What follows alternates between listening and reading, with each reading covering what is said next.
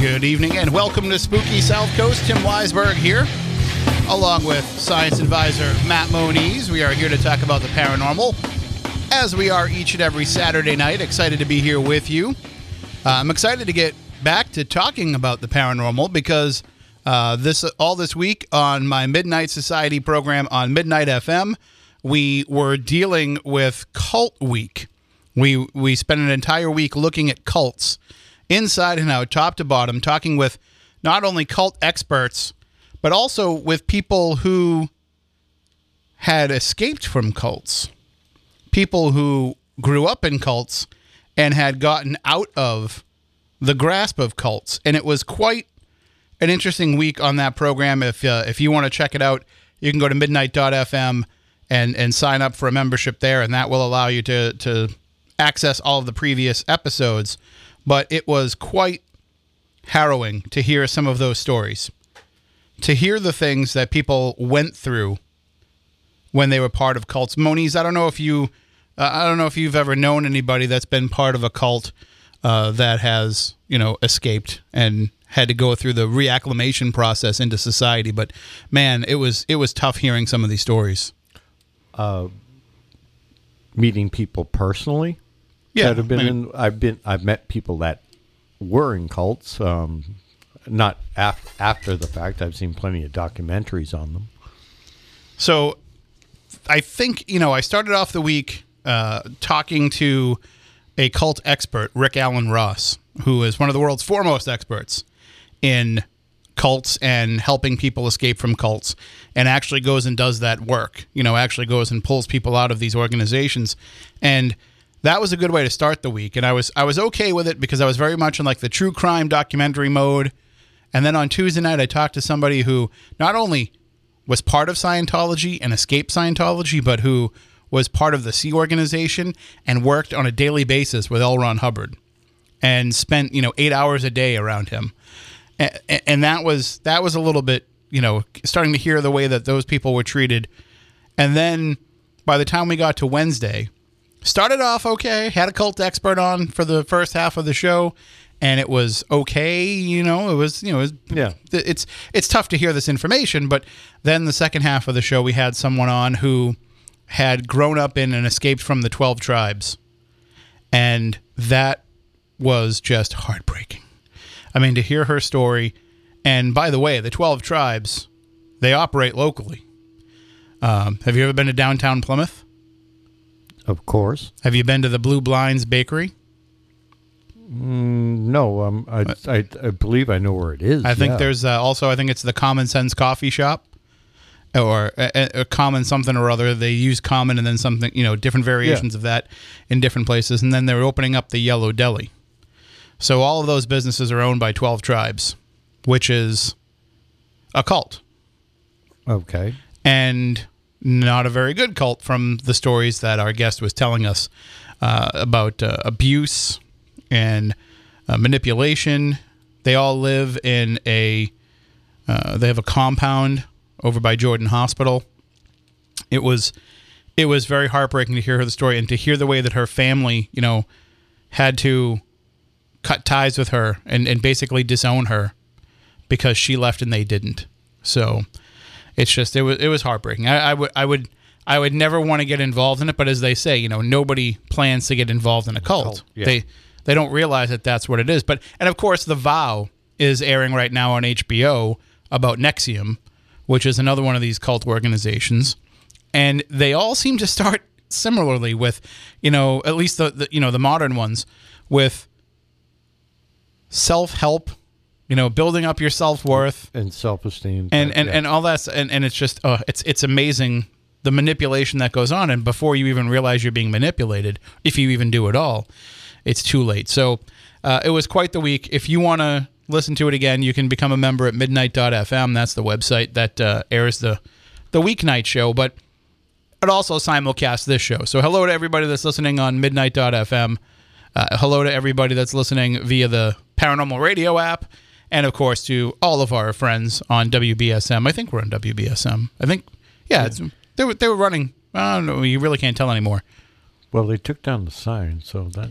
It's if you know... No, it's the Red Sox that I don't know anything about anymore. I haven't paid attention to the Red Sox at all. Who are they? Yeah. And so I don't know if there was a Red Sox game on because we would be able to still come in here and broadcast on the app and all that stuff. So I didn't even bother to check. So we'll know because if the phones light up and it's anybody but Lamone, then you'll know we're on locally. And tonight we're going to have a guest joining us in a little bit. Tonight we're going to be talking with Tony Rathman, who is a paranormal investigator. And we're going to talk to him about his work. He's the founder and lead investigator of Entity Voices, and he's an EVP ITC specialist. And he actually is somebody who has 10 years of experience in the paranormal world, and he works alongside with his co-founder and wife. It works out pretty well that way, Sherry Rathman, or maybe Sherry. I'll ask Tony how to pronounce it right when we have him come on. But we'll talk about them. They are a husband and wife paranormal team located in Phoenix, Arizona. And I want to get into them, the idea of the way that they record these spirit voices, because a friend of mine sent me some of her paranormal equipment that she doesn't use any longer. And there are two really good handheld recorders. I'm talking like a Zoom, H4, and an Olympus. Olympus, good. The ones with the parabolic mics. Yeah. And so it's really, to me, that's the way that you should be recording audio. Not the way that these people do it with going out with these, the old Panasonic, the one that's the DR60 there, the one that's, known for all its internal noise. The argument that they make is that internal noise is what helps the sound come through. The argument that I make is, okay, that works when you're somebody that has a discerning ear and you've spent, plenty of time listening through this audio. But if you're just the average person, first of all, if you're the, just a person that's asking somebody to come in and investigate, and then you're going to play them this clip, they're going to say, it just sounds like a bunch of noise from your recorder. And also, I don't know if every investigator has a discerning enough ear to be able to tell what's background, what's mechanical noise and what isn't. So, and I shouldn't say mechanical because it's still digital, but there's mechanical parts in it that what's the word that I'd be looking of? Electronic noise. Yeah, more like static and hiss, and just because the filters on it aren't as good. If you pull out your cell phone, no matter what cell phone you have, unless you have like a flip phone, but if you have a smartphone, chances are if you pull it out and you open up the recorder on that, that's a better quality recorder these days than these handheld devices that people are walking around with, unless you have the high-end ones. Yeah. But if you go into Walmart and you grab the $25 digital recorder off the shelf, I don't think they've, and I use those kind of recorders all the time in my day job work, I don't think they've really upgraded the quality of those in probably 5 or 6 years, if that. You're being generous. I was going to say at least 15 to 20. Right. I mean, it's not something that is necessary. Well, it's you're dealing with a solid state type of mechanisms recording, as opposed to a purely digital form in your phone. Okay, your different types of technology. Yeah, will and record things differently. And but even those are probably better than when people were going around with analog. Yeah. In terms of You mean like me back in the day with my old cassette recorders? Well, yeah, but I mean in terms of you're not getting that internal noise. But the other argument for it is that they also don't have physical buttons.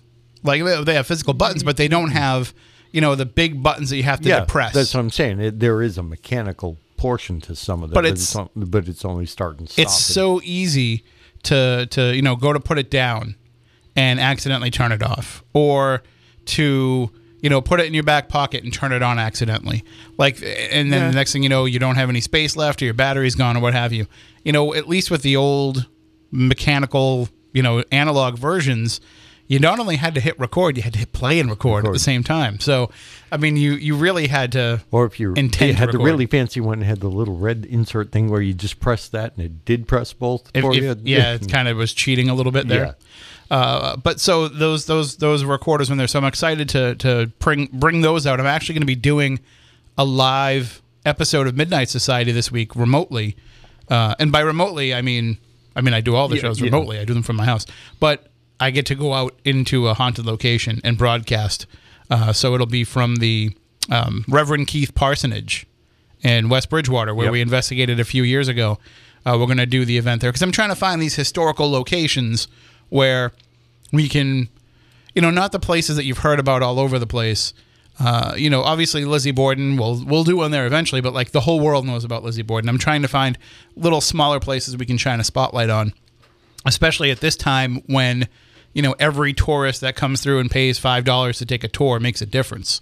So we're going to be focusing on the Reverend Keith Parsonage on this coming Friday, and I think Stephanie's going to come by. I know that Len Hunt's going to come by. I think Peggy's probably going to come too. But they are going to come and share their experiences from investigating there and kind of talk about West Bridgewater haunts overall, because that's where they live.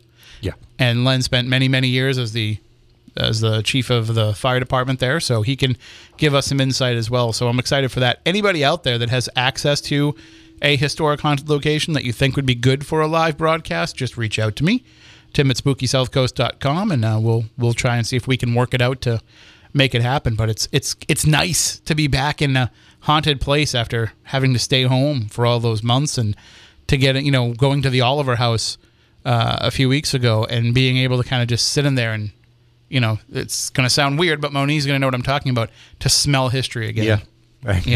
To sit there and to say, this is, and to be on alert again for activity. That's, I'm saying a lot. I'm going to try and stop that, but that's something that is we've built that up over many years, and then you take some time off, and it's like, oh, you kind of got to learn to ride the bike again. Yep. So at least getting there and doing live broadcasts, well, it's not an investigation, at least to kind of get you back into that mindset a little bit. Well, usually what winds up happening is activity does also end to pick back up, because things haven't been saturated with people running about. A lot of these places are used to having tons and tons of people go through now.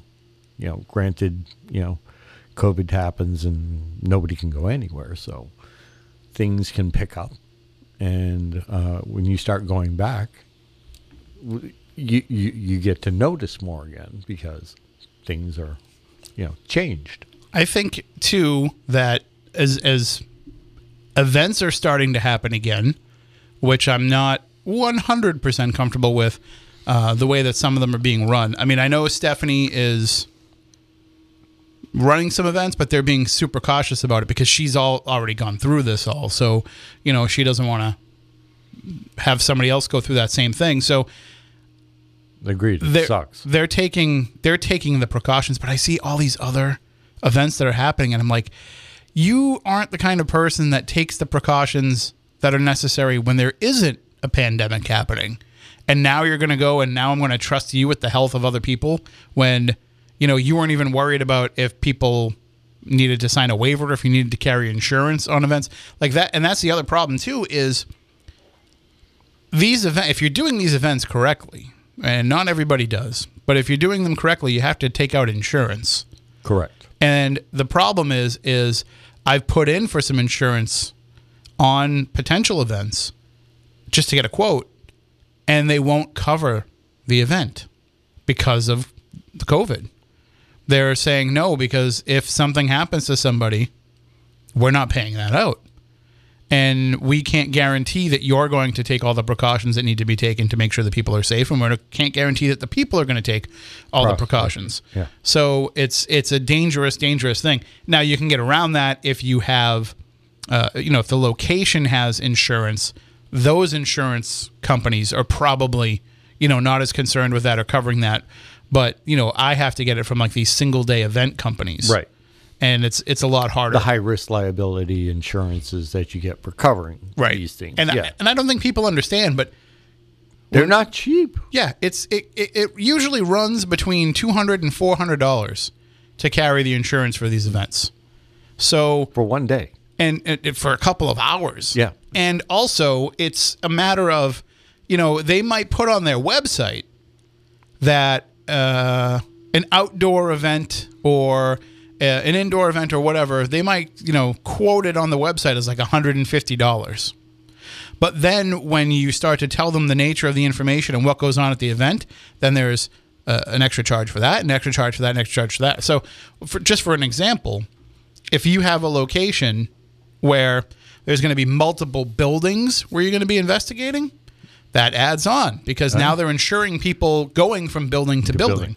The transit and And so it turns into a big problem. When we did the Bridgewater event, everything had to be completely above board because the town was concerned. And the town was making sure that we had all of our, T's dotted and I's crossed. And we'll go with that. And so when we had to provide all this information, we had to provide where we were going to have people parking, how people were going to walk. The fire department was going to limit us in the number of people that could be involved. So there was all of these qualifications that we had to hit. And the insurance company said, "Wait, what? You're having people go from the one location to driving over to another location?" That's going to be another, extra couple of $100. So it's just, first of all, it was a pretty good event. I liked how insurance for these things is a racket. Yeah.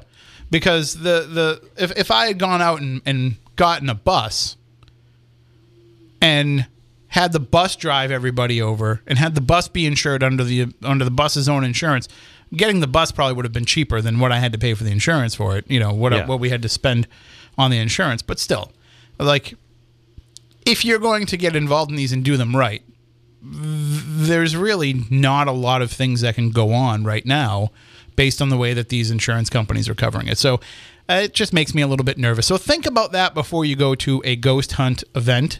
Think about, and this should be something that you follow anytime, even when there isn't a pandemic. True. Check out the reputation of the people that are involved. Because there's a lot of places that have been doing these. I won't name the company, but there's a company out there that likes to put all over social media that they're doing an in-person ghost event, and they advertise being at some of the biggest haunted locations in the world, especially ones around here, and you can go to their website and buy the tickets now, but they haven't yet booked the location for those dates. So the way they were doing it is it happened. How do you do that? It happened with the Lizzie Borden house. That's how I first discovered what it was that they were doing. Is I wanted to have a certain date. This was, at least 5 years ago, but I wanted to have a certain date, and I had the date. Leanne and I had an agreement that I was going to have that date. I hadn't yet started advertising the event, but we agreed that date was going to be open for us to do something. And what happened was, I started seeing on Facebook this event being advertised for the date that I wanted at the Lizzie Borden house. So I said to Leanne, are we not having an event on that date anymore? And she's like, "No, I have you down in the book for that date." And I said, "Well, what about this organization? They're advertising and they've got people in the comments saying that they bought their tickets and all that." She's like, I don't know who you're talking about. I've never spoken to those people. And it happened with some other locations as well. So what they would do is they would sell the tickets, and then that would mean that they had enough interest because they didn't live in this country. So that would show that they had enough interest to make it worth their time to come over and run the event. And I think that they hired some paranormal investigators in this country to kind of show up and do some of the legwork for them. But That was the game that they were playing. And people, I don't know if I know anybody that's ever actually been to one of their events, because have they actually had one? So many of them would get canceled. The people would get their money back, so it wasn't like they were stealing the money. Okay. But it was still, I mean, and you could be costing them money because people might get, fees associated with getting the money back and all that kind of stuff. Who knows? But the idea of, selling it before you booked it, I just thought was a terrible thing. First of all, it's bad business. Yeah. Second of all, it's Misleading. hurting everybody else that's trying to book those dates. And a lot of the location owners, they didn't realize that that's what was going on. They would just have people saying, hey, they'd call up the place and say, hey, can we get this place on September 17th? Because we've got 400 people interested in coming. And so they'd say, yeah, absolutely. That sounds great. A sellout event? Yeah, you'll pay me how much? Sure. Okay. So that's where you just have to be careful and check the reputation of the people that, and really, if you're not sure, and I hate to sound like a know-it-all, but if you're not sure about an event that you want to get involved in, email me. Hit me up on social media. Let me know what it is, and I'll let you know, because chances are I probably have an idea of what the reputation is, and if not, I can put it out to the people that I'm connected to in my network, and they can tell me if they've ever had a bad experience with those. I mean, there's people that have run events that I know that have had to cancel events or have had to not they weren't able to deliver all that it was that they promised, and they're supposed to be making refunds to people, and years have gone by and they still haven't gotten back their $50 that they paid for a ticket. So there's a lot of that kind of stuff that goes on. So that's why you have to kind of check the reputation of who it is that you're working with, especially now as these events are going to start to pop up. Now, that being said, I just announced the new thing that I'm going to be at this week. Well, not this week, but I announced this week that I'll be at this new thing. It's taking place in Middleborough at the Burtwood School and the Alley Theater. They can't have people inside. So what they've been doing during the pandemic is they have had outdoor things in the back. They have, downtown Middleborough. Yeah. They have that nice, parking area in the back. I shouldn't say nice. It needs to be paved. But they have that great parking area in the back. They do have good space, yeah. And where they're doing this event is a nice little patio area. And they have outdoor heaters and tables with umbrellas and all that. And so we're going to be doing an evening of spooktacular ghost stories and legends. So I'm going to talk a little bit about ghosts. I'm going to talk a little bit about, what I think ghosts could be. And then once we've laid that groundwork, I'm going to start getting into some of the spookier stories of the area. And it's a new program that I've never done before. Some of the stories you might have heard before, but, it's a new program. And I've got a couple of libraries that are interested in it. So I'll give you all the details on that a little bit later on. And also I'll be speaking in a couple of libraries, but those are going to be virtual. So you can check those out wherever you are. And virtual events are great. I'm so glad that the paranormal world is embracing these virtual events. And we're going to talk with Tony a little bit about that, because I know he's involved with some of these too. But to be able to connect, whether it be a lecture where you're sitting there with a PowerPoint and you're able to kind of show it to everybody. First of all, it's great doing it in that regard, because you don't have to bring your projector with you. And you don't have to say to people, can everybody in the back see that? And have people be like, wait, can you go back to that slide? So you're able to put it right on their screens. So it works out great. And also the fact that you get the chance to see some of these locations. So instead of me going and, presenting about the Lizzie Borden house, a few weeks ago, the Dark Zone actually broadcast an event from the Lizzie Borden house. And so people actually get to go and see what's going on in the house. And then they were connecting remotely with people. And it's a new paranormal Zoom. It is. And it's a whole new dimension of it, because you get to see inside places differently than television. Right. It's not a bad idea. Not a bad idea at all. Virtual. And listen, we've been talking about this for a long time. We've been saying, why don't we do these, where it's just us in the location and everybody else can connect virtually, and then we don't have to worry about, bringing all the stuff that we have to bring and carrying all the insurance and all that kind of stuff. The problem was the rest of society hadn't caught up to the virtual connection. But now that everybody's doing it, so much easier. So we can talk a little bit about all of that too with Tony, but let me just bring him on here. Let's see. And one of the other things that we'll talk about too, as we were discussing, like I said, I definitely want to talk about audio. If I can get this other computer open, we'll play some EVPs that he's given us. We'll probably do that in the second hour because I need to figure out my password. And then, but one of the things that I really want to talk about is, how does the paranormal world help with, and I don't want to use the terminology, but in the new normal, how do they help us getting back to helping these historic places? So we can talk about all that and more. Let's bring up our guest tonight, Tony Rathman. He's joining us on the phone now. Good evening, Tony. Are you with us? I'm here, Tim. Thank you. And it's great to have you. Thanks for joining us. How are things out your way? Good.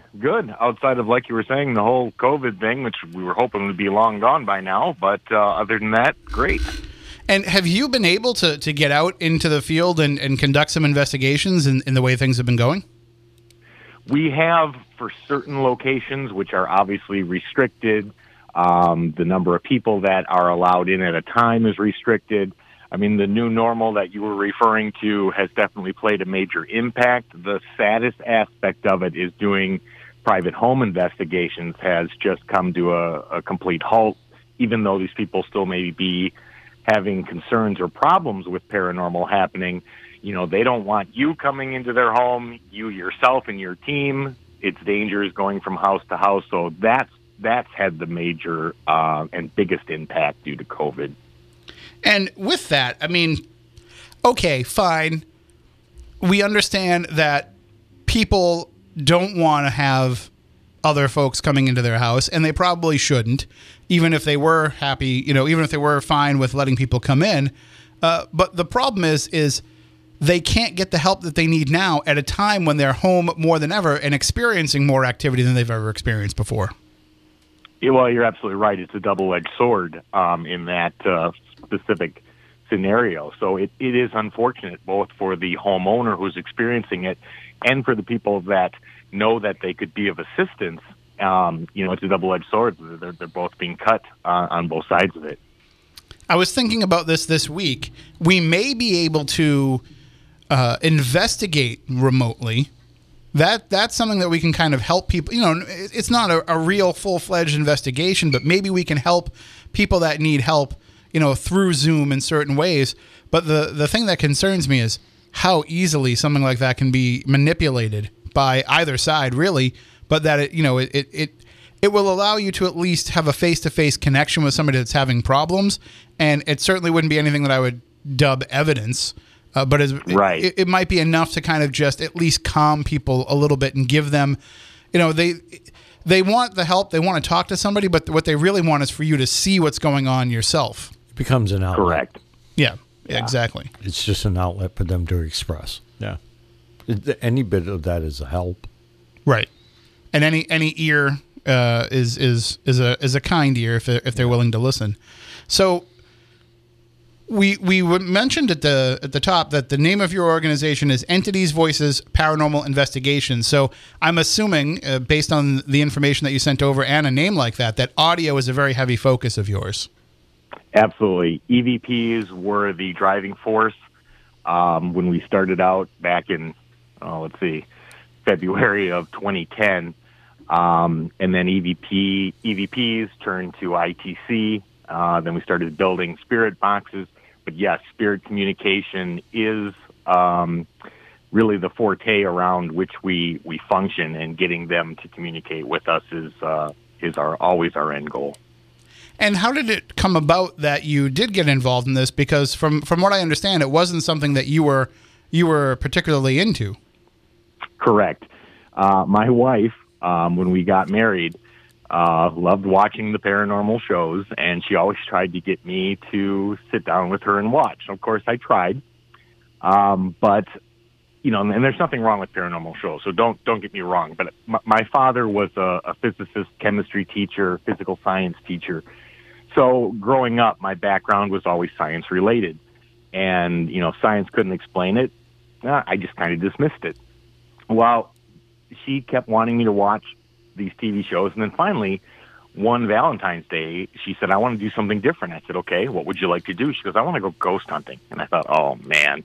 But, of course, to appease her, I said, okay, did a little internet research, found a haunted hotel here in the Phoenix area, at least one that had a reputation for it, booked a weekend for us, went out and bought her some inexpensive equipment. I figured it would be, after that weekend, be sitting in the back of a closet collecting dust. But I bought her a cheap digital recorder, a cheap night vision camera, and an EMS meter. Well, she went off, we went off, and had, for the weekend, the 2 or 3 nights we were there, you know, I investigated with her, played along. Well, it wasn't until we got the stuff home and she started going through it. And one of the biggest shocks was the amount of EVPs that showed up on the recorders. Although we had some strange anomalies in photographs, we had even a catch on a video camera of a figure moving that was nowhere in the room when we shot it. But she kept calling me over, look at this, listen to this.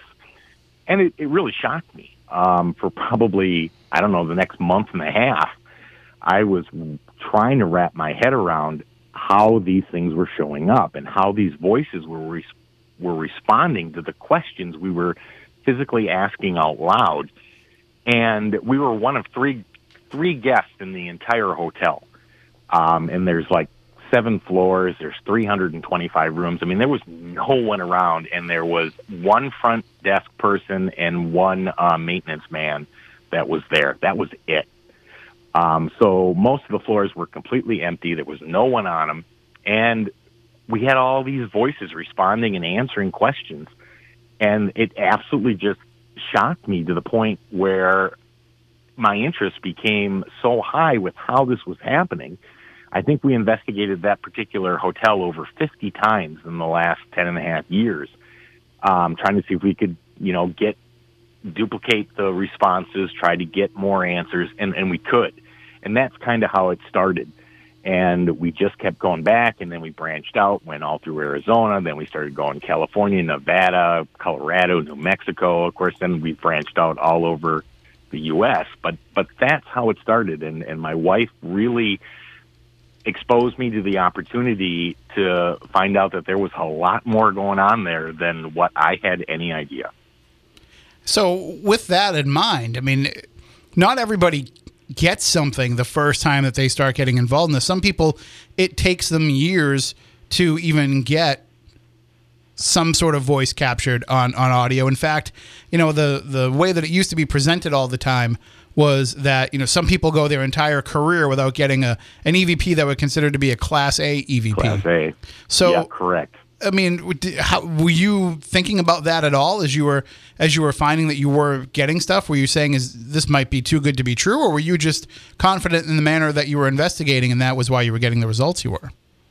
Well, you know, that thought probably hadn't crossed my mind because I was brand new. I really didn't know much about how it was supposed to work, what was typical responses. It wasn't until years later, having continued to do it, and of course, talking with other groups and other people and, you know, playing what we had captured, only then did the realization that, you know, what we had gotten the very first time we went to go do this was off the charts. And, you know, part of it, you know, well, like I said, was just so shocking to me, and I was trying to scientifically find answers, like, you know, was there somebody in that room? Was there somebody on that floor? And, you know, we went through all through that with the hotel because we knew all the people working there, and said, you know, what, you know, can you check your computer system? Was there somebody on floor 6? Nope, nobody there.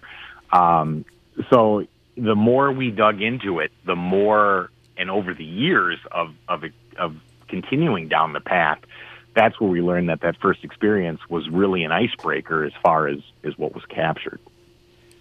The thing that I find interesting when it comes to people that do audio work especially is, you know, I was kind of saying this at the beginning of the program, you have to have an ear for it. And do you feel that people have to come into it naturally with an ability to decipher the voices out of the noise? or is it something that you can train yourself to be able to discover? It's absolutely something you can train yourself to discover. The very first EVP, when I played it, probably the first 40 times, I couldn't hear what was being said. I could only know and recognize that that was not what was said when we recorded it. I didn't even catch the words. And, you know, after doing this over and over and over, that process of being able to pick out those words and being able to more clearly recognize them became stronger and stronger and stronger. So it's a learned procedure. But, you know, part of me believes that when people talk about the difference between life and death, that there's a thin veil, you know, that separates the two. We've seen that veil show itself over and over in a multitude of different ways. But the fact that when you're hearing EVPs, if you're not used to hearing them, you can skip right over them and not even know they happened. But if you've trained your ear to hear above and below where the normal speech is coming and know how to pick it out of the sounds, then you can pick it up relatively quickly. And we've seen that same thing happen between experienced people dealing with EVPs, where you'll play it once for them and they'll tell you exactly what you think you're hearing. But if you play it to somebody who's not used to hearing them, they're like, well, I heard some noise or I heard a shuffle, and that's all they hear. The part that was difficult for me was being able to it's almost like when you went and looked at those 3D posters in the mall back in the 90s, where you had to kind of learn to stop focusing so intently and look wider. And you have to kind of listen wider too. You can't be listening to every little part of the hiss and every little part of the room noise and see if you can pick it out. You have to kind of just open your ears up and just see what kind of catches your attention. You know, that's a great example, like with the posters, because you're exactly right. If you're looking at the detail in the design, you'll miss the 3D aspect that pops out. You have to widen that view. That was a great example, and EVPs work the exact same way. Yanni. Right. Laurel. Yeah. And the good investigators, they are the ones that I think are more open to different interpretations of what's being said. When somebody comes at me and says, you know, can't you hear this? This is exactly what's being said. You know, that worries me a little bit, because to me, that kind of certainty in it is probably, you know, it's more them wanting to believe it than it necessarily might be that it's there. But when somebody comes at me and says, I think that I'm hearing this, tell me what you hear, you know, that seems to be the right approach. Is that the kind of the way that you approach in sharing the clips that you find? Absolutely. We'll spell out what we hear, but we will never say with 100% certainty. People have different abilities, different hearing abilities. They hear tones differently. There are people that can hear higher tones better than other people, or other people hear lower tones. But so there is discrepancy because you can never be 100% sure. But you always have to look at everything you're capturing with that frame of mind that you may not be 100% correct. I would also argue, too, that there's differences enough in what it is that we hear in regular conversation that, you know, I wouldn't want to be that certain about what I'm hearing in an EVP, because I can have a conversation with somebody and say, wait, what did you say? Oh, because it sounded like you said this. Yeah. Yeah, mistakes can be made. There's no doubt about it. And to claim with 100% certainty that you're hearing exactly what was being said, yeah, that's pushing the envelope, because you can't be 100% certain unless you could have that spirit come back and, you know, somehow explain to you, yeah, that's exactly what I said, and you know, that's never going to happen. But there's always error, and you have to be cognizant of that, and you have to be aware that just because that's what you're hearing. I mean, because my wife and I do this together, I can't tell you how many arguments her and I have had about listening to an EVP and completely disagreeing about what's being said. And of course, we throw those in the trash, because if two people can't agree with what it said, then you're going to get all sorts of answers from anybody else, and it's not what we consider to be a valid definition of what's been said. For those who are, you know, kind of on the fence with utilizing this as an investigative technique. First of all, I mean, I don't know why, but it's become something where people kind of have shied away from doing this. They feel like maybe that the technology now is, we have so much more at our disposal that I think electronic voice phenomena kind of falls by the wayside. But how important would you say that it is to be focusing on this compared to other types of potential data that you can collect? Well, for us, and like I said, because we named our group 10.5 years ago Entity Voices, to us it's extremely important. One, when you ask a question and there's no outside influences, that the area in which you're asking the question has been somewhat solidified. Now, there's always examples where something else can go wrong, but when there's no outside contamination, or at least not an amount that's going to affect your audio, you ask a question and you get a direct and intelligent response that answers your question, when you can know with 100% certainty that there's not any other human being in there that could have played a joke or answered the question for you. That, to me, is some of the best evidence that can be captured. Now, I'm not against the new technology. I'm not against the new devices, because let's face it, every day we go out, we're looking for ways to find new answers, develop new devices that can help bridge that gap between communicating with spirits. But for me, out of everything that's out there, when I can get a verbal answer to a question I asked, and it can give me a straight, direct answer to the question I asked, I find that hard to beat. I have a suggestion if you want to try it. Sure.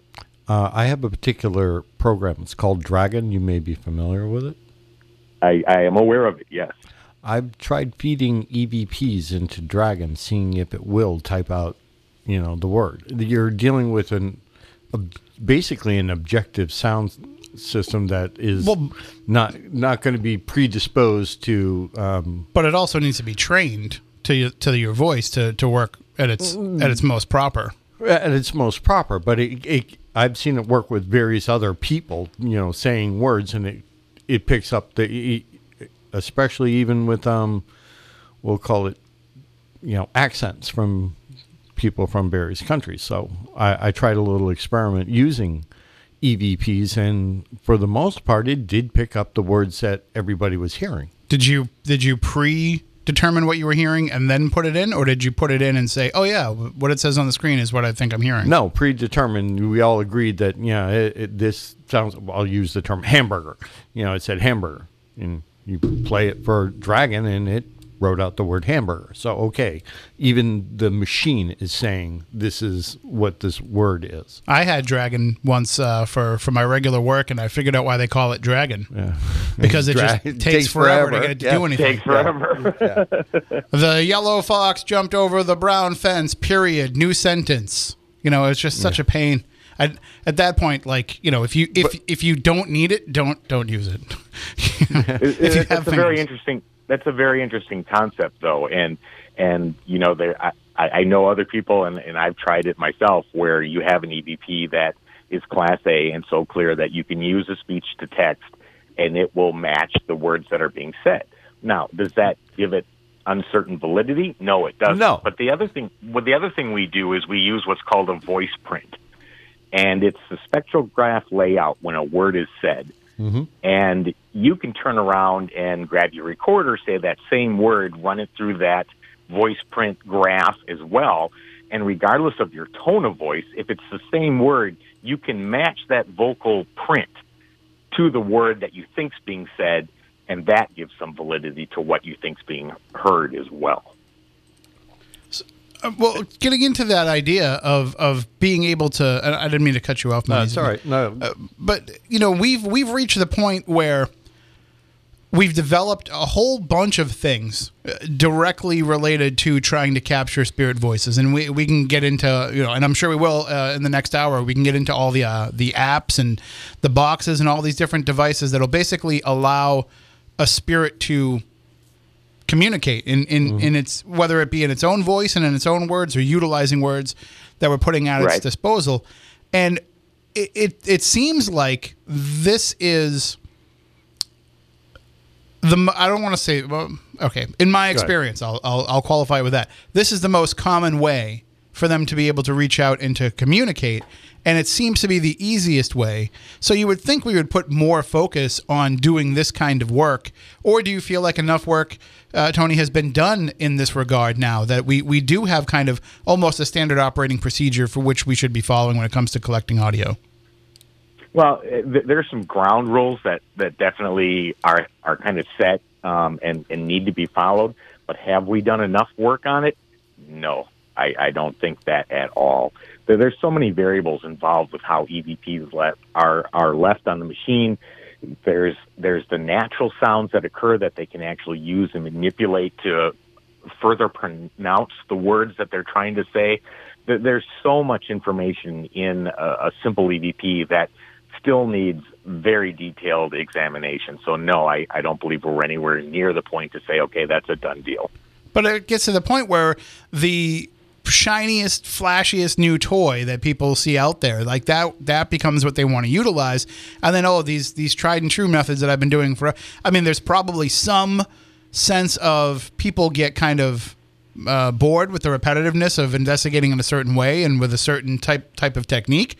But also, we don't have enough proof through these previous ways that just jumping to the next flashy toy that comes out there is only just solidifying what it is that we already know, which is that there's our spirits there, and it's not really getting us what we need to kind of show that to the people that don't already know that. Completely agree. And that's why, back to your original question, no, I don't think enough work has been done. But if you look at the history of paranormal investigation and how voices were captured way back to the original recorders that were being used that voices started showing up on, which I think was some sort of a record player originally.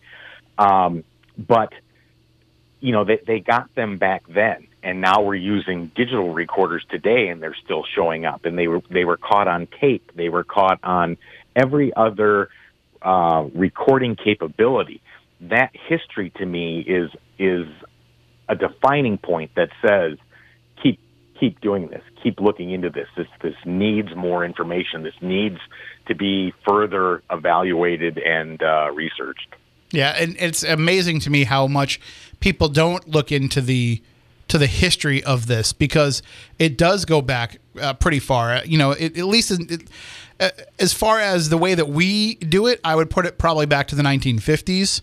But you can go back to Edison and the research that he was doing and trying to, supposedly create a spirit phone. That has been kind of debunked right, in terms of how serious he was about that. But, if you look into like the work of Rodive, and then, you've got George Meek, you've got the Spiritcom. Yep. I mean, Tesla.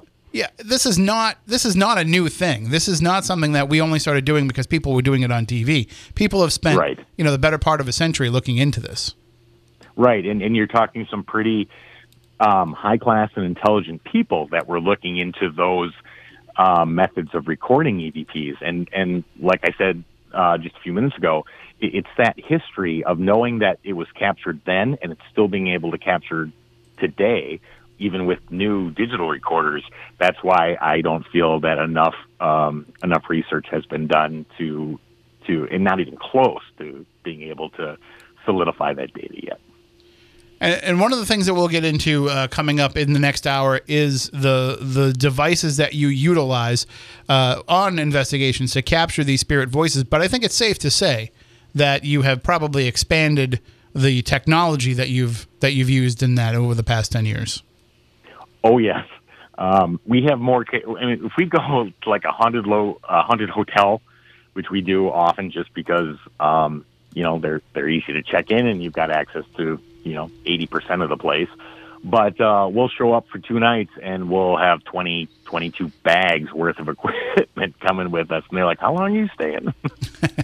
That's always the part that people don't realize is, you can get all the great gadgets and devices to bring with you on a paranormal investigation, but somebody's got to carry it all in.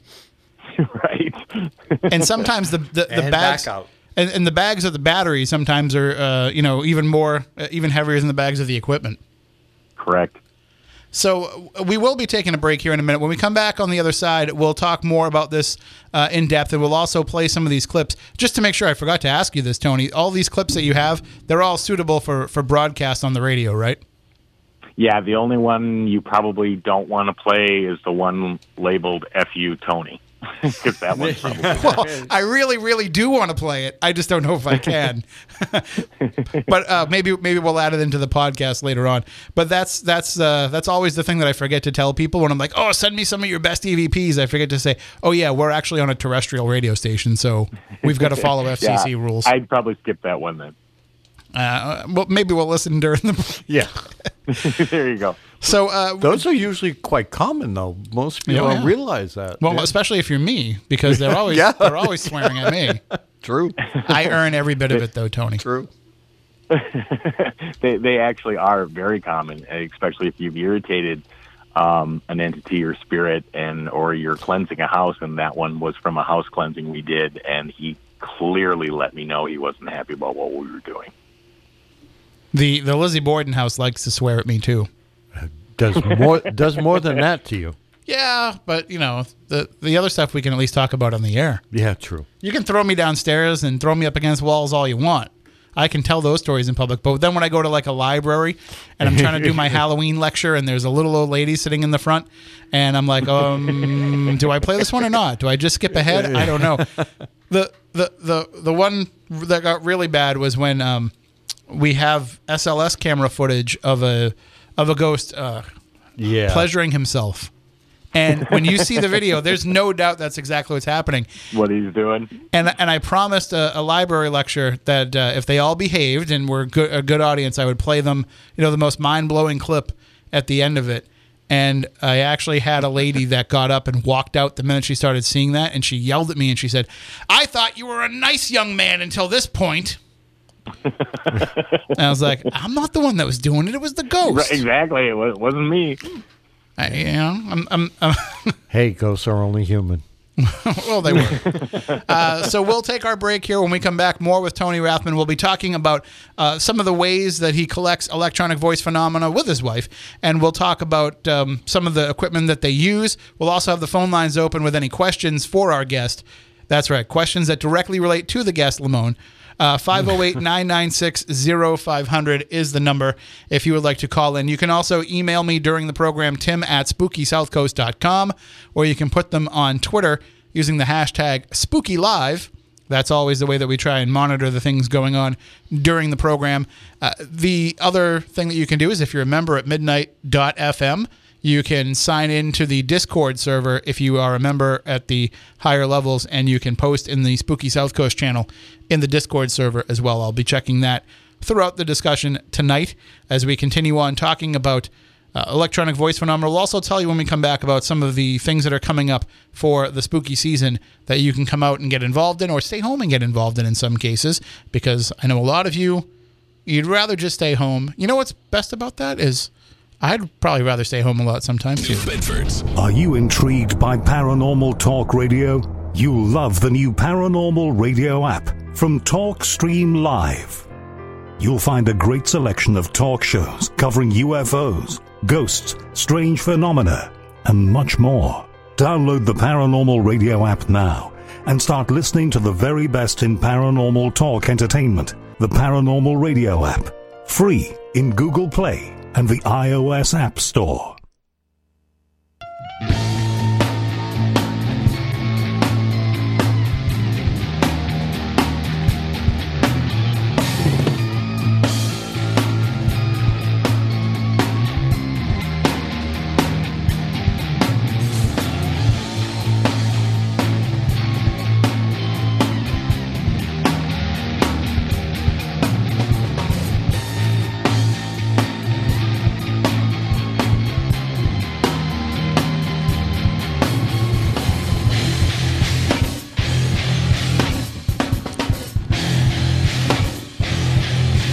Welcome back. Hour number 2 of Spooky South Coast here. Tim Weisberg along with science advisor Matt Moniz, talking about the paranormal as we do each and every Saturday night here on WBSM and on SpookySouthCoast.com and on Midnight FM and on the Paranormal Radio app and on TuneIn. We have so many different ways that you can tune in and listen to the show. We try to make it as available to you as we can so that you can always listen to it.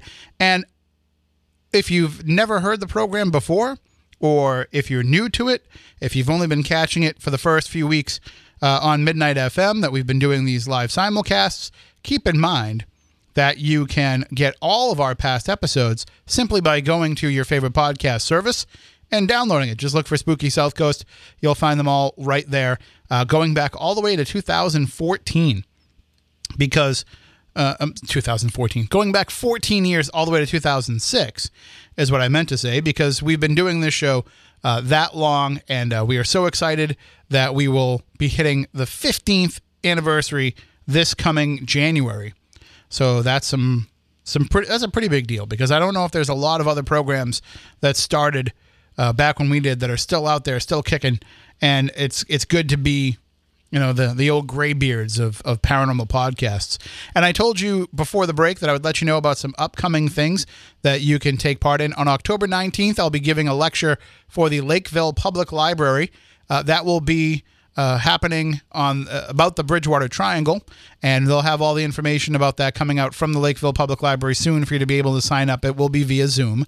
And also on October 28th, I'll be giving a presentation, my presidential paranormal presentation for the Middleborough Public Library. That will also be happening via Zoom. Now, what we're asking on this, because there's a lot of folks out there who are listening to us from around the world. Thank you for tuning in. We love the fact that we have a global audience for this program, but also we're hoping that, if those Zooms are going to fill up, we want to keep those spots open for the local people. So if you're not a local person, but you want to check it out, just stay tuned, because we're probably going to be simulcasting those through our Facebook so that you'll be able to still be able to watch it even if you can't get into the Zoom. We just want to make sure that, the Zoom's not full of people from all over the place, and then the library says, well, this wasn't for our patrons, because that's what they're really putting these on for. And I would hate to have to limit it to people only from that town. So we're doing this as a bit of a compromise. And then also, coming up on October 29th, as I mentioned, I'll be doing a special event for the Burtwood School and the Alley Theater to help them. You can go to this. You can actually sit outside at the patio tables with the patio heaters under the umbrellas, and I'll be presenting a spectacular evening of ghost stories and legends. It's happening from 6 p.m. to 8 p.m., There will be food served from Central Cafe, and there will be full bar from the bartending service of New England. So you'll be able to have some drinks, eat some food, and hear me talk about ghost stories and share some ghost stories happening from 6 to 8 p.m. The bar will open at 5:30, and I'll be there at 5:25. I'll drink after it. No, actually, I got a show right after, so I don't know if I'll be doing any drinking that particular night. But if somebody wants to bring me over one, I never turn it down. But you can check that out, October 29th in Middleborough. For more details, just reach out to me, Tim at SpookySouthCoast.com. There's not a lot of spots left for that. They're requiring a $20 per person donation to the school to get a spot there. But the spots were very limited as of yesterday, so they might even be sold out at this point, but that's okay, because Lorna said if it does sell out, we can look into adding another date, because there's certainly interest for it this time of year. People love to hear ghost stories, so we'll tell them. That's what we do. Speaking of ghost stories, Moniz, we're going to be live on Halloween. Oh, hey, how about I turn on your microphone? Yeah, we'll be here, and we'll be doing a live show on Halloween. Not like we did the first time we were live on Halloween, where we pulled off a successful hoax. But it was good. It was good. We could probably just rebroadcast that one for Halloween, because we're never going to top it. We're never going to be able to pull that off again. And that just came together in hours. We had a conversation at the diner in the morning about, hey, let's try this. Yeah. And then just kind of made the rest of it up on the fly. But we will be here on Halloween, and also over Halloween weekend. Well, I don't think I can say anything yet, because I didn't see it up there yet. But I know that our guest, Tony Rathman. Tony, you've been taking part in some virtual ghost hunt events, right? I have. the Dark Zone put on the Conjuring House, and then just last month did the Lizzie Borden House, which, you know, was kind of just a fantastic event for so many reasons. One, they're just groundbreaking live interactions with the audience, where the audience not only gets like a full day of excellent guest speakers to talk about, you know, the paranormal. And the Lizzie Borden House was a little different because it was kind of a combination between, you know, the unanswered murder mystery of who killed Andrew and Abby Borden, but then of course switched to paranormal after that. So it was, they were both great events. And then there is one coming up in October, which I'm not sure if I'm allowed to mention yet or not, but it's going to be just an excellent event. But yeah, it was a fascinating way of being able to interact with everybody virtually. There were a few people at each location, but of course, because of COVID going on and because of the Lizzie Borden having restrictions on the number of people that were allowed in the bed and breakfast, there were some restrictions, but they did bring in investigators for nightly investigations, and they were doing spirit box sessions using the SD method, and it was just they're groundbreaking events, and being able to have that live interaction for guests to view stationary cameras in different rooms and actually be able to be virtual investigators at the location. I don't know how many guests we had catch something on a camera and, of course, record it, send it in, and say, "Hey, did you see this? Look at this." It's just they're fascinating events, and they're only getting better. So we can't tell you when the date is because that's not up on the website yet. But on the website for the Dark Zone, that's the darkzone.tv. They have given away the location for the next event, so it'll be the Queen Mary. Which Correct. Have you had the chance to be there? I have. We've investigated before, and I got to tell you, we're thrilled to be able to do it again. So, you know, there's so much activity that happens there, and there's so many spirits on the Queen Mary that, you know, the one place that, you know, if the Dark Zone's going to be able to really catch something good, the Queen Mary is definitely going to bring that opportunity forward. I've never been there, but I'm going to be part of the Dark Zone event, so I'm going to find something else that I can talk about that'll be a little bit different. But we certainly have our share of maritime ghosts here in New England. God. So I pitch that as a possible topic that I can discuss because, I mean, if you go back, one of the most famous ghost stories is the Mary Celeste. Yeah. And, you know, that sailed out of Marion, which is right here on the south coast. Well, the captain was from Marion, Captain Briggs. No, it did sail out of Marion. He was from Wareham, though. Well, yeah. At the time, you know, everybody was a Briggs in Wareham and Marion. True. So, yeah. And actually, they kind of still are. It's still one of the most popular names around. There. But that's what I like about this is, like you were saying, you know, it gives you a chance to see inside and see an investigation being conducted, but it also gets people to come in from all over that can bring in different expertise that kind of adds to the experience overall. It's one of those shining examples, I think. And I'm not just blowing smoke because, you know, we're involved with this organization and helping them out with these events, but it's run in a sense where they're thinking what will be the best thing that we can bring in for the viewer, and that's what makes these things successful. I don't think. Yeah. Sorry, go ahead. Oh, I was just going to say I completely agree with that, and you know, after each event they've done so far, The Conjuring, Lizzie Borden, I mean, they're always reaching back out to the people watching saying, okay, well, what else would you like to see? Did you like, you know, they take polls. Did you like this? Did you like, you know, which one did you like better? Can you rate these for us? What, you know, so they're always adapting to make whatever is the next coming up event even better than the one that happened before. And the first two were amazing events. Like I said, groundbreaking, 24-hour full week for The Conjuring, 4 days for Lizzie Borden, and I believe Queen Mary's going to be 4 days as well, but something that's never really been seen or done before. And it's fascinating because not only do you get to almost feel like you're there, but you can interact not only with the other viewers, because there's chat rooms and there's, online cameras, and it's an amazing experience. And for somebody who hasn't gotten to see one or check one out, I highly recommend it. The chat room was what got me too, because as I'm sitting there getting ready to do, and I did my part for Lizzie Borden from here, from my office at the radio station, because I've got my wall of weird behind me with my skeleton and my all my photos and stuff. And so as I'm getting ready to start, I see that there's a chat room, and I'm like, oh boy, here we go. Like, whenever there's a chat room, you're just going to get trolled. And but everybody was so great in there, sharing ideas and thoughts and asking questions, and it was just a great. It seemed like a great community that had popped up throughout that. And I think those people kind of all get to know each other from hanging out in there during the course of the 4 days, and they really connect with each other. And I'm sure friendships are being made in that chat too. We've seen that happen in our own chat room, when we were still running YouTube for Spooky South Coast, which we might get back to eventually. Maybe. But yeah, you're right. That absolutely does happen. No doubt about it.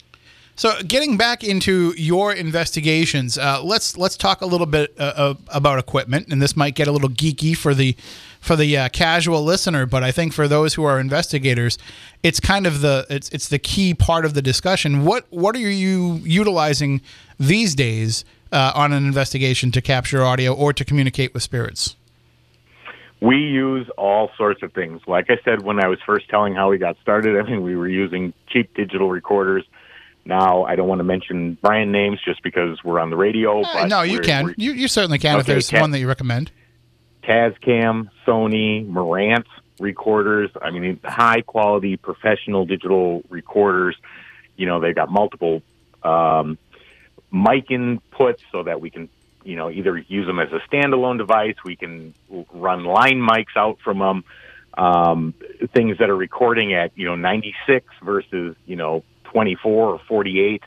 The higher rates of recording allow you to dig a little deeper into them as far as pulling back audio. We bought parabolic mics, which I never thought would work for EVPs, but let me tell you, they do. And we've had amazing EVPs come through on the parabolic mics that we use. We've got multi-track recorders. We've got all sorts of different types of microphones, omnidirectional, unidirectional, high-end specifics to pull higher-end tones. So that's kind of where we look at when we're trying to capture specific audio and audio responses. And so far, they have worked out extremely well. One of the things that I learned over the years was, at least, because I'm an audio geek, I'm an audiophile, I want to have the best sounding quality that I can get. And one of the things that I've realized is the best quality recorder doesn't work if you don't have the best quality headphones. That's very true. Like I see people utilizing earbuds to do their EVP work, to go back and review the audio. They're using earbuds. I'm like, no, you can't. First of all, you really should be using something that is, not only noise canceling, but on the ear. That's the difference, because you want to kind of close in all the outside sound from being able to come in.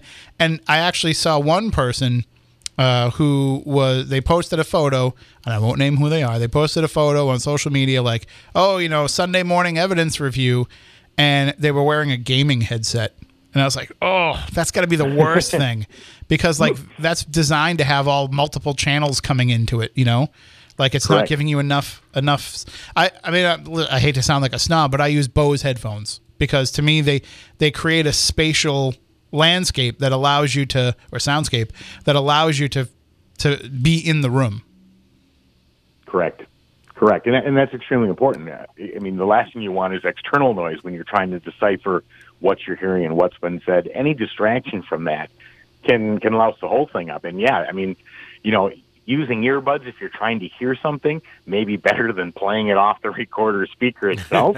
Yeah. But if you're truly going to really want to analyze what you think you're hearing and want to be able to verify and have other people listen and hear the same thing, earbuds aren't going to work at all for that. They don't have speaker range. They don't have the frequency range. They don't have noise cancellation. I mean, you're subjecting yourself to so many outside variables that could greatly affect what the person listening thinks they're hearing.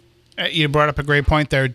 As much as I love everybody that buys tickets to our events and helps us raise money for historic haunted places, please don't come up to me with your recorder and be like, listen to this.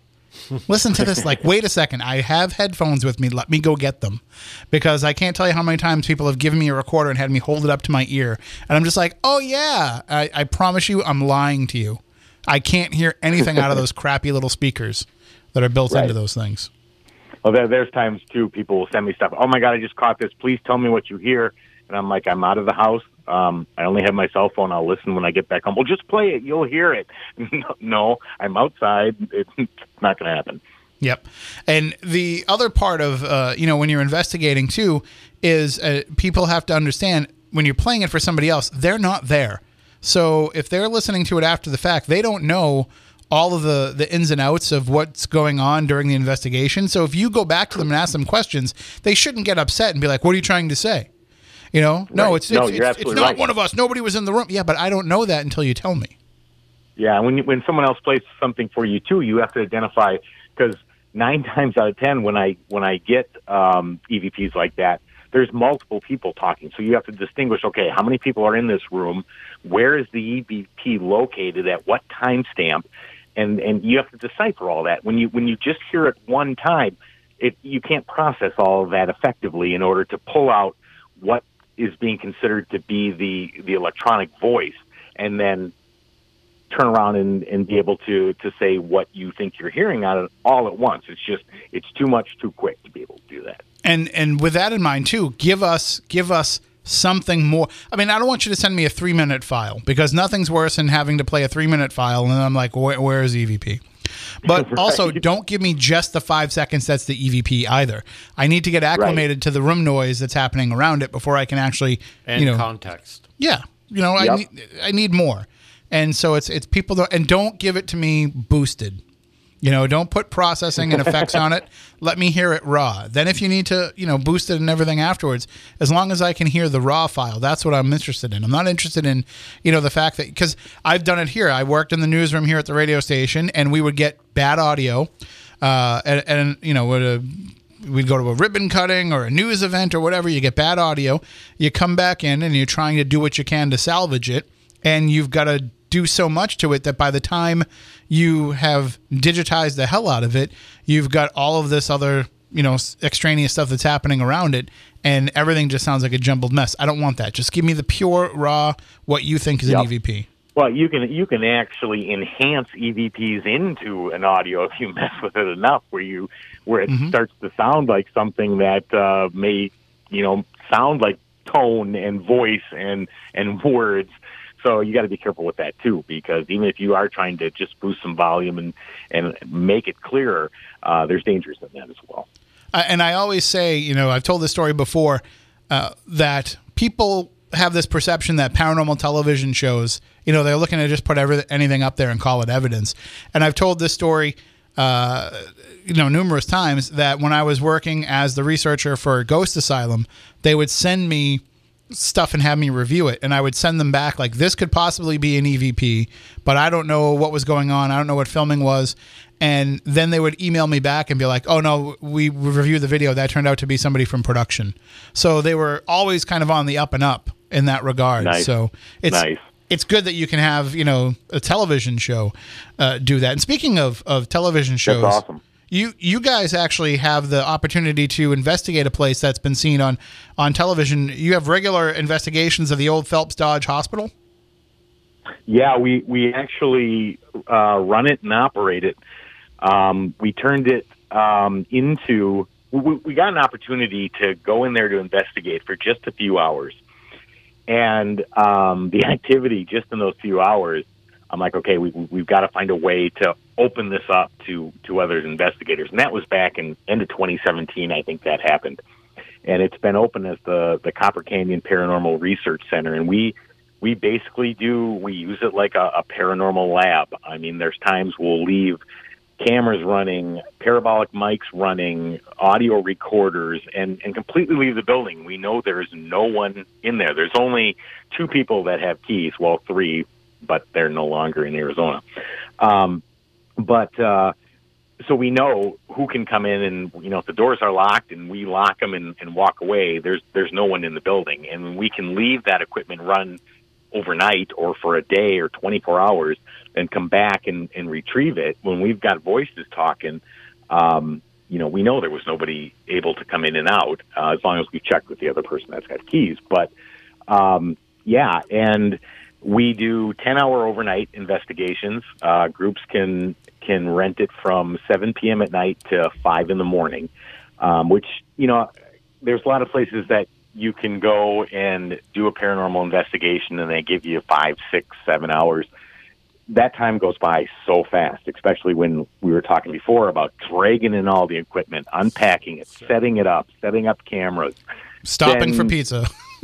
Well, exactly. And then you got to take a break to eat, and there's so many things that happen. And breaking it all back down and hauling it all back out. Right, and then taking everything apart, packing it back up, reloading it. Takes a ton of time to do all that. So we wanted to give as much time as possible for an overnight. So we said, okay, 7 p.m., 5 a.m. to 5 a.m., which gives them a nice 10 hours to be able to investigate. And, the hospital's 30,000 square feet. It's not the biggest in the world, but for Ajo, Arizona, which has a population of, I think, about 3,000, it's a good-sized building for that town. And this place has activity in it that was just phenomenal.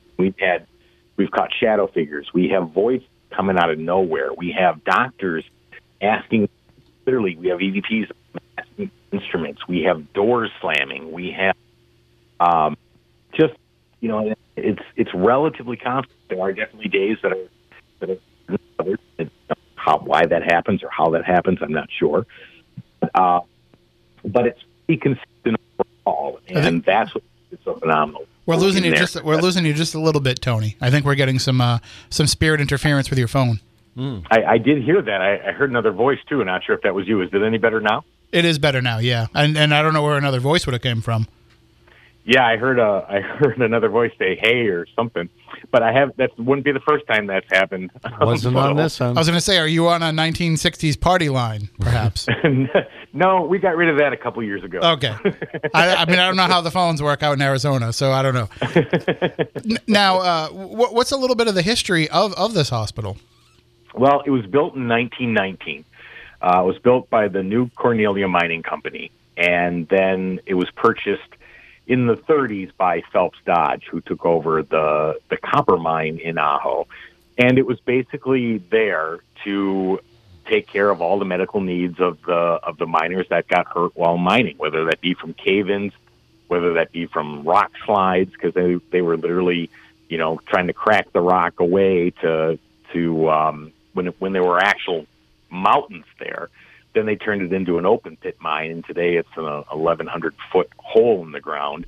But they were still, at that time, I think the mine closed in 1986 when copper prices fell, and then they had union problems and work problems. So in 1986, they shut it down. So, of course, when the mine closed, so did the hospital. And then it sat vacant, really, for almost 40 years. And that was one of the most interesting things when we got in there to investigate, is that there were maybe a handful of people that had been in there in between. But even on one of the first... Hello? Oh, you still there? That got weird. And it's still weird.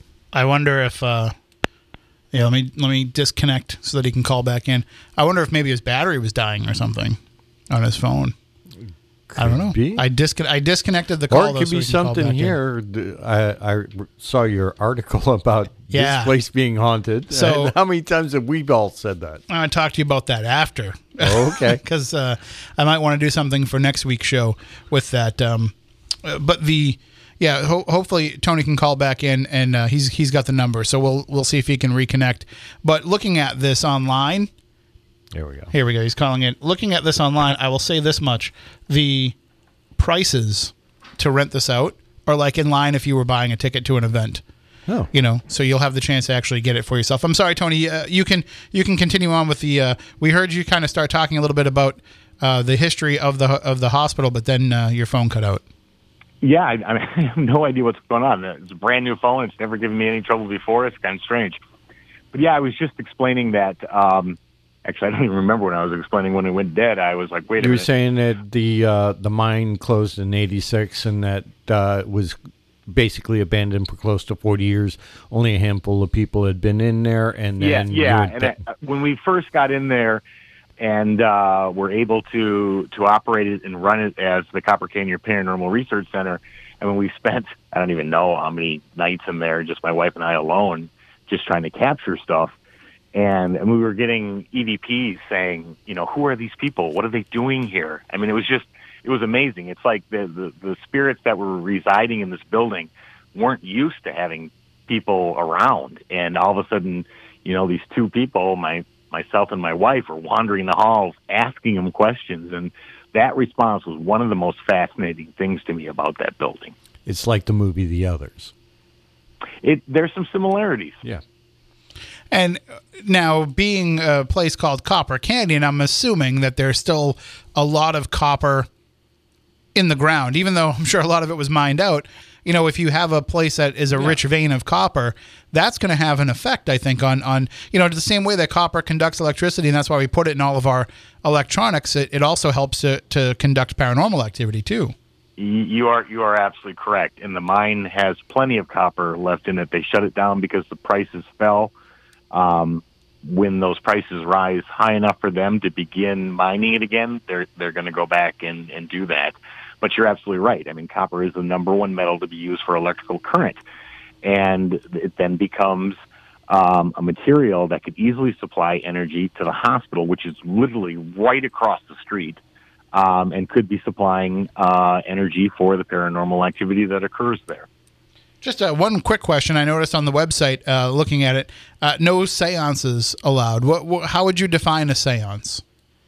Well, we do that for two reasons. One, just because normally during, and I hate to even say this because, I might be looked at negative for it, but a lot of the seances that we've seen occur, A, aren't even done right, B, it's more of a joke, and bad things can happen from that. Now, I'm not claiming that a Ouija board is any different than any other paranormal tool, because in my own personal opinion, it's not.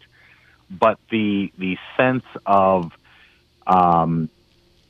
just the environmental sense that usually goes with it. I mean, I've seen so many instances where they've been done, and they've just either been done poorly or people act up, not necessarily even from paranormal, but just so we avoid that. So that's a no Ouija board rule, too. Correct. Okay, just making sure. So if I show up with my Ouija board in hand, I want to know that I can't bring it in. That happened to me with one place where I showed up and I had all these plans of doing something with it, and then the people were like, "Oh no, we don't allow those in here."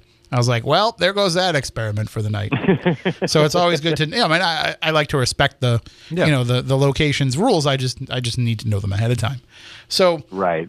The other thing about this is, as I was mentioning, it is repeated, so you get to see what people are getting from these investigations there, and you kind of get to put together this long-term case study from not only your own investigations, but other approaches and techniques that the people are coming in and renting it out are using. Absolutely. That's one of the most amazing things about it is that, we'll never tell new investigators coming or even ones that have returned, unless, of course, they ask and said, okay, we caught this. Have you ever caught that? Then, of course, we'll tell them. It's not that we're hiding anything, but we don't fill them with what we've captured prior. And when they can capture that same thing or that same voice or that same name, then, yes, it gives us a checklist to be able to say, okay, this person is there, that person is there. They are interacting with more than just us. This group just verified it, said, hey, we got this name. Hear this EVP, and not only do we recognize the name, but we can hear the voice as well and say, same voice. Now, speaking of voices, we have some clips that you sent over, and I think that we can probably try and play some of these here. They should work. The only problem is get this, there was no audio player on this computer. I had to download. Really? I had to download Windows Media. So and it doesn't recognize the file, so I have to just open it with Windows Media each time. So it might just take me a second to upload each one and get them ready. But the first one here, now do we want to go through them kind of in the order that you sent them, the alphabetical order? Sure, it makes no difference. All right, so tell us about the first one then. What were the circumstances around this being captured?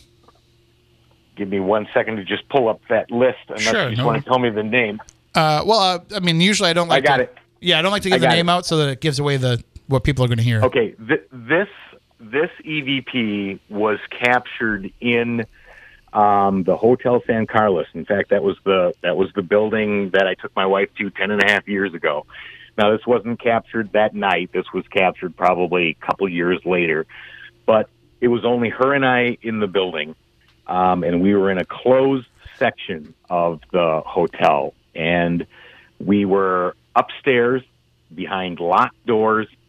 Her and I were the only two people in the room, and my wife is from the Philippines, and she has a very distinct Filipina accent. There's a woman that speaks, and I'm not going to say what I think she says, but there's no accent here, and it is not my wife. And that is where this EVP originated from. All right, let's give it a play. Should we turn off the light? No. Because I have a light. No, it doesn't have to be. It doesn't stop them. So what are people hearing there? What they're hearing is because I am the light. All right, so let's play that one more time. Should we turn off the light? No. Because I have a light. No, it doesn't have to be. It doesn't stop them. Yeah, I heard it kind of right there, and it's almost like you're hearing it almost at the same time she's finishing talking. Right. My wife asked me if we should turn out the lights, and I replied, no, it doesn't stop them. It won't make a difference. And this woman's voice comes in right in the middle and says, because I'm the light. All right. Well, let's. And I hate to put it on EVP lightning round, but we'll just kind of go through them, one right after the other. I always end up doing that when I have EVPs to play. Is I wait till the end of the show because I like to build up to playing them because people love to hear them, and then I'm like, oh, I better just go through these as fast as I can. So we'll do the lightning round. How about the next one? Next one was recorded at the Diplomat Hotel in Baguio City, Philippines, which is a very well-known haunted location. Matter of fact, most of the Filipino people won't even go in there, especially at night, just because they fear it. Cherie and I got to investigate an entire night in this place, and you'll hear two things. One, you'll hear a spirit say, when I was talking about being able to get the spirits to communicate with us, you'll hear him say, I can help you with that. And then you will hear a spirit call my wife, Mrs. Rathman. All right, so we'll play that for you. You try to communicate with spirits all over the world now.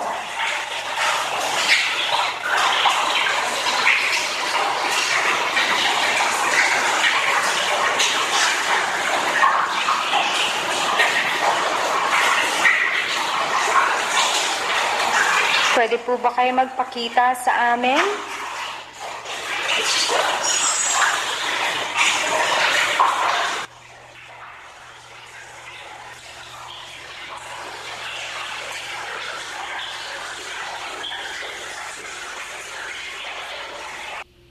All right, and you were saying we heard there again?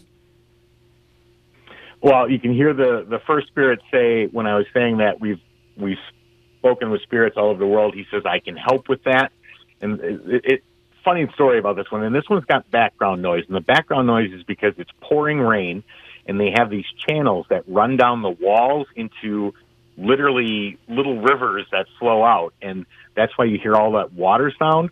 But these voices, they were using those natural sounds, plus you had running water on top of it, to bring out these voices. But then you can hear her call my wife, Mrs. Ratman. All right, we'll play that one more time for folks. Oh, wrong mouse. We've tried to communicate with spirits all over the world now.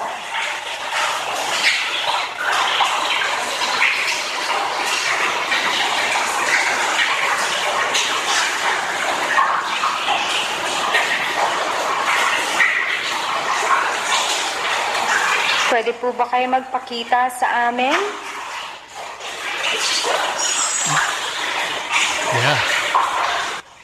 Yeah, I definitely heard that.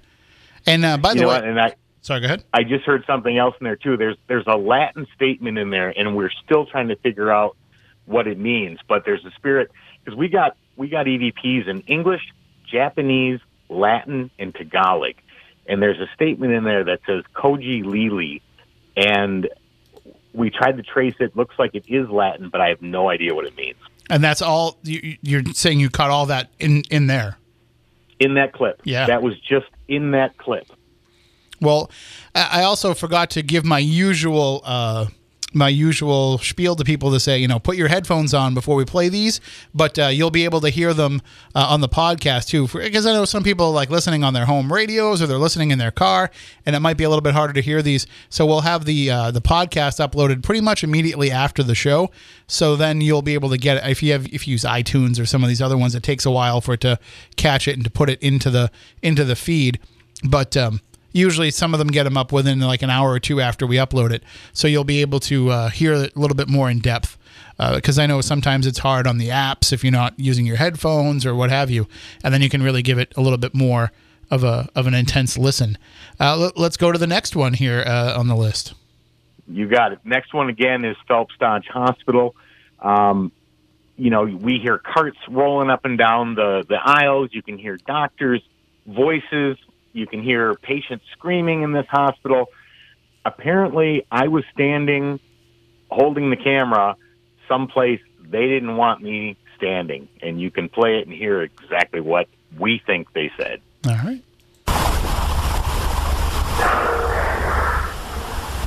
Yep, they told you. They told you that pretty easily. Tell people what they heard there.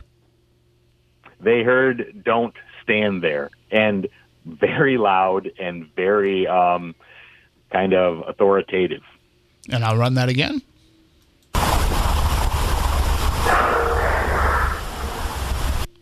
And so did you not stand there anymore? I haven't since. There you go. Then that's as long as you're listening to what they tell you, that's the important part. Let me just. It does make a difference. Respect has a huge play in all of this. Okay, we can move on to the next one, and then we'll probably skip the one after that because that's the bad one. Sure. But this one here, what's this one all about? The next one is from the Jerome Grand Hotel in Jerome, Arizona. I was coming up the elevator alone. I had probably 5-6 bags of paranormal equipment with me. You can hear the elevator running. I open the door, and then this child's voice says, clear as a bell, what he says, and I'll say what I think I hear after, but go ahead and play it. All right.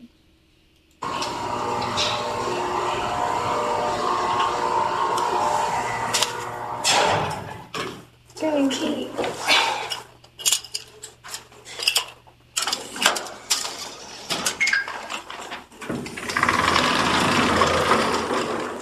All right, what did people hear there?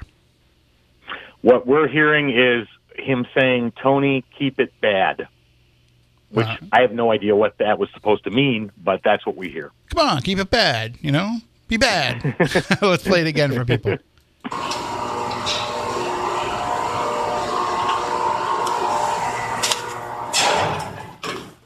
you. I kind of like the emphasis. yeah, the diction there. It's very very interesting the way that he says it. Very interesting, and he's dramatic about it. And there was nobody in there. How that even got there, and it's that's definitely a Class A. And the one thing people always say to us is, if you've got background noise like the elevator, don't do EVP. But over the last I don't know how many years, we've noticed that we actually get less EVPs if it's dead silent. Mm-hmm. If there is background noise, they feel more free to talk. And so we never have stopped doing that. We literally record from the time we walk in to the time we walk out. Yeah, I mean, I like things to be as crystal clear as possible, but like you're saying, if I'm going long sessions and we're not getting anything, then, I'll start to, I might crack a joke. And then when you go back and you listen later on and you hear people laughing or, you hear people groaning because my jokes are terrible, usually in that noise, that's where you'll get some voices that will come through. Exactly. And usually it's telling me how terrible my jokes are. All right, skipping the FU one, which we just can't broadcast that over the air. The next one on the list. The next one was also recorded in the Phelps Dodge Hospital, and it was us asking for a nurse named Mary that's normally in there and will respond to us. And we asked if Mary was here, and this is the response that came through. All right. Mary, are you in here again? Yeah, you can hear that a little bit there. What are people hearing there? What we hear there is that this wasn't Mary. He says, I am Michael. I'm going to just boost that one up a little bit higher. Mary, are you in here again? There you go. Yeah. See that? Now I can hear it.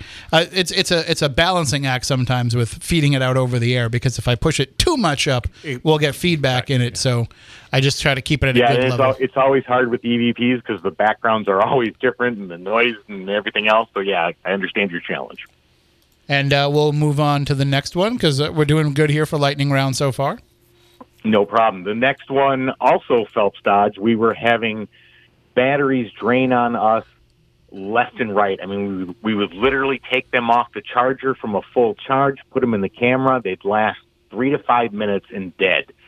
And my wife asked a question whether they were messing with our batteries, and this is what was said. All right. Here we go. Oh, hold on. Yep. There you go. Are you draining our batteries?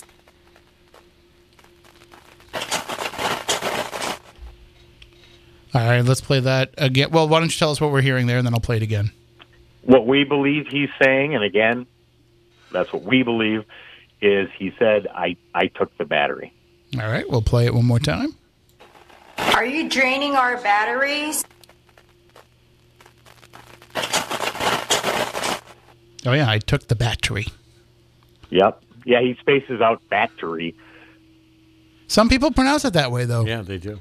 No, very, very true. Very true. But that's the other cool thing about EVPs is that you can get accents, you can get dialect, you can get all sorts of information, even regardless of what they're actually saying. We were investigating a mansion in Rhode Island, and it was a small group of us. It was myself, Stephanie, Porter from Haunted Towns and Ghost Asylum, and then like 6 people that had bought tickets to this. And when we were walking around, we're utilizing like a Ghost Box app. Actually, I use EchoVox pretty much exclusively, and we had it running through one of those like speakers that kind of reverberates it a little bit more and all that. Yep. And as we're walking around, not the Huff ones. I'm not getting into that. But as we're walking around, we're picking up and we can hear this voice, but we don't have any idea what it's saying. And we're like, this is so weird. And then all of a sudden, one of the people that was on the investigation, our friend Anna, she's like, well, that's Portuguese. And I was like, I've never caught Portuguese, at least that I was aware of. And so then she picks up the thing and she's walking around the mansion with it, having a conversation in Portuguese with whatever spirit was there. So, it doesn't have to come the way that we expect it to come. No, you're absolutely right. And speaking of EchoVox, that's probably one of only maybe 2 apps that I actually use, but EchoVox does work. I mean, the problem with the apps is the people that put them out there, they don't want to give you all the information about them to be able to have the confidence in using it. And Danny's always been like, yeah, I don't care. Here's the whole back end of it so you can tear it apart. And you realize there are no words in it. It's only syllabic sounds. Phonetic sounds, yep. And I've had complete sentences and sometimes even complete paragraphs come through. You know what? There's one in here that came from EchoVox, so we'll get to play what they said to me. All right. And one other thing, too. Have you utilized the Estes method on your investigations? I have. And, there's some real interesting things that come from that. And, it's got to be done right. And, noise-canceling headphones are an absolute must in that scenario case. But, yes, we have used it, and it has been effective. And what do you utilize for the audio for your Estes method sessions? Well, we've used what we call the Evox, and it is our own hand-built spirit box that we've been perfecting over the last probably 8-9 years. Oh, that sounds very interesting. But I would also say try giving the EchoVox a try with that, and it makes a huge difference. And also, it just goes louder than some of the other spirit boxes people use. But I've utilized that, and the first time that I did it, I thought I was going to go crazy. Like it was just that intense. So anyway, yeah, it's an amazing method. I completely agree. Well, let's move on to the next one. Okay, the next one. This is actually after we got Michael's name. This is the next night, me going in and asking him to speak with me. Michael, are you here? You gave us your name. Can you speak with me?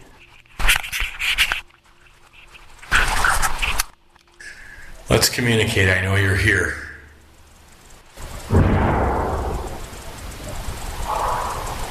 Oh, I think I heard you.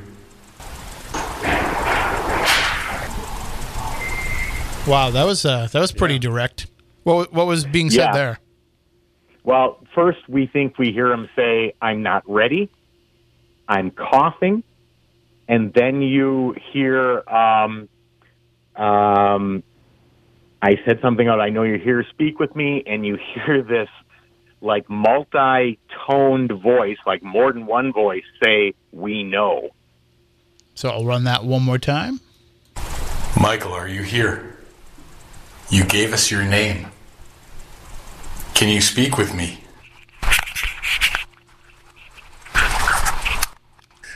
Let's communicate. I know you're here.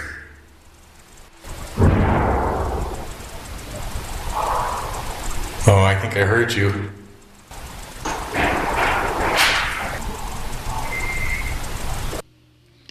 All right, let's try and get some more in here before we run out of time. We'll move on to the next one. Sure. The next one is in the basement of the Bel Air house. And there's a bunch of things said in here. I'm sure the listener's not going to catch them all. But the most important one is when I hear an actual voice speak, and I say to my wife, "I think I heard a voice," you can clearly hear the response of, "He found me." All right, we'll run that. It's freezing in here. Oh, cool.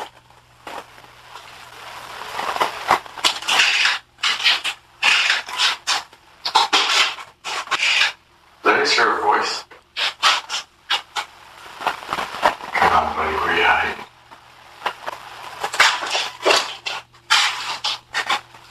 Okay. All right, we're good.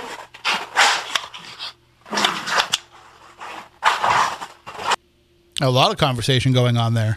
Reminds A me lot. of in the basement where we got all of that stuff with Mike Markowitz down in the Bering house. Oh yeah, Bering yeah. That still creeps me out. And I'll send you that one, Tony, so you can hear it. It was from an old 1690 tavern. Nice. So what were people hearing in this clip? The next one or the one we just played? Just tell them again what they'll hear at the different intervals, and I'll play it one more time. Okay, you can hear somebody say something about a pair of knuckles. You can hear, after I say, "I just heard a voice," you can hear him say, "He found me." I can't remember what's after that. I know I just heard it, but I can't, there's like 5 or 6 different sentences in there. So we'll just run it again. Yeah. It's freezing in here. Oh, cool.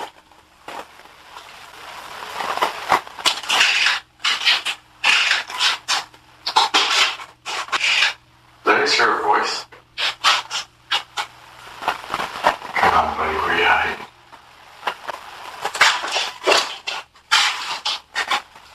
Okay. All right, we're good.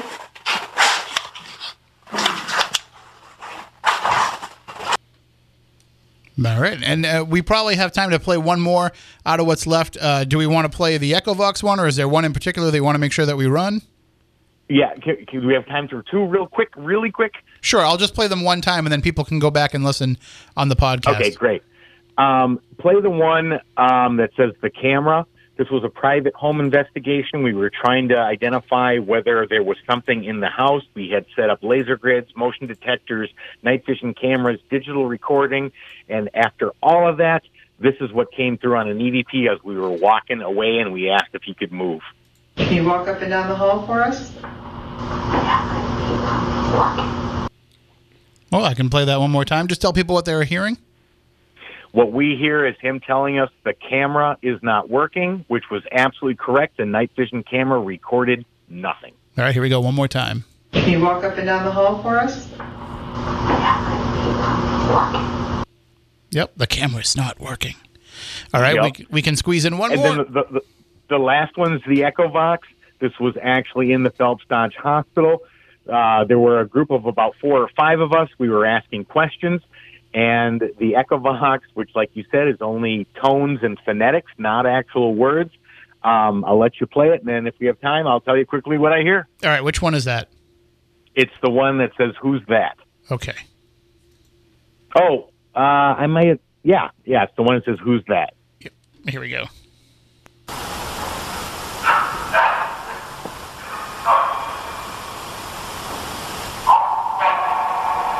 Oh, yeah. So what were people hearing there? First it says, "Who's that?" Then they say, "Tony." Then they say, "Our friend." All right, one more time for you.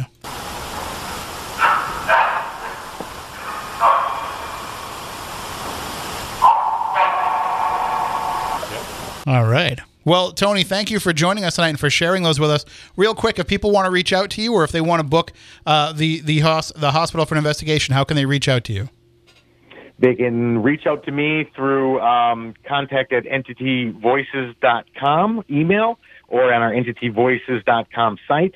For the hospital, they can go to www.coppercanyonprc.com. All right, Tony, thanks again for joining us and look forward to talking with you more in the future.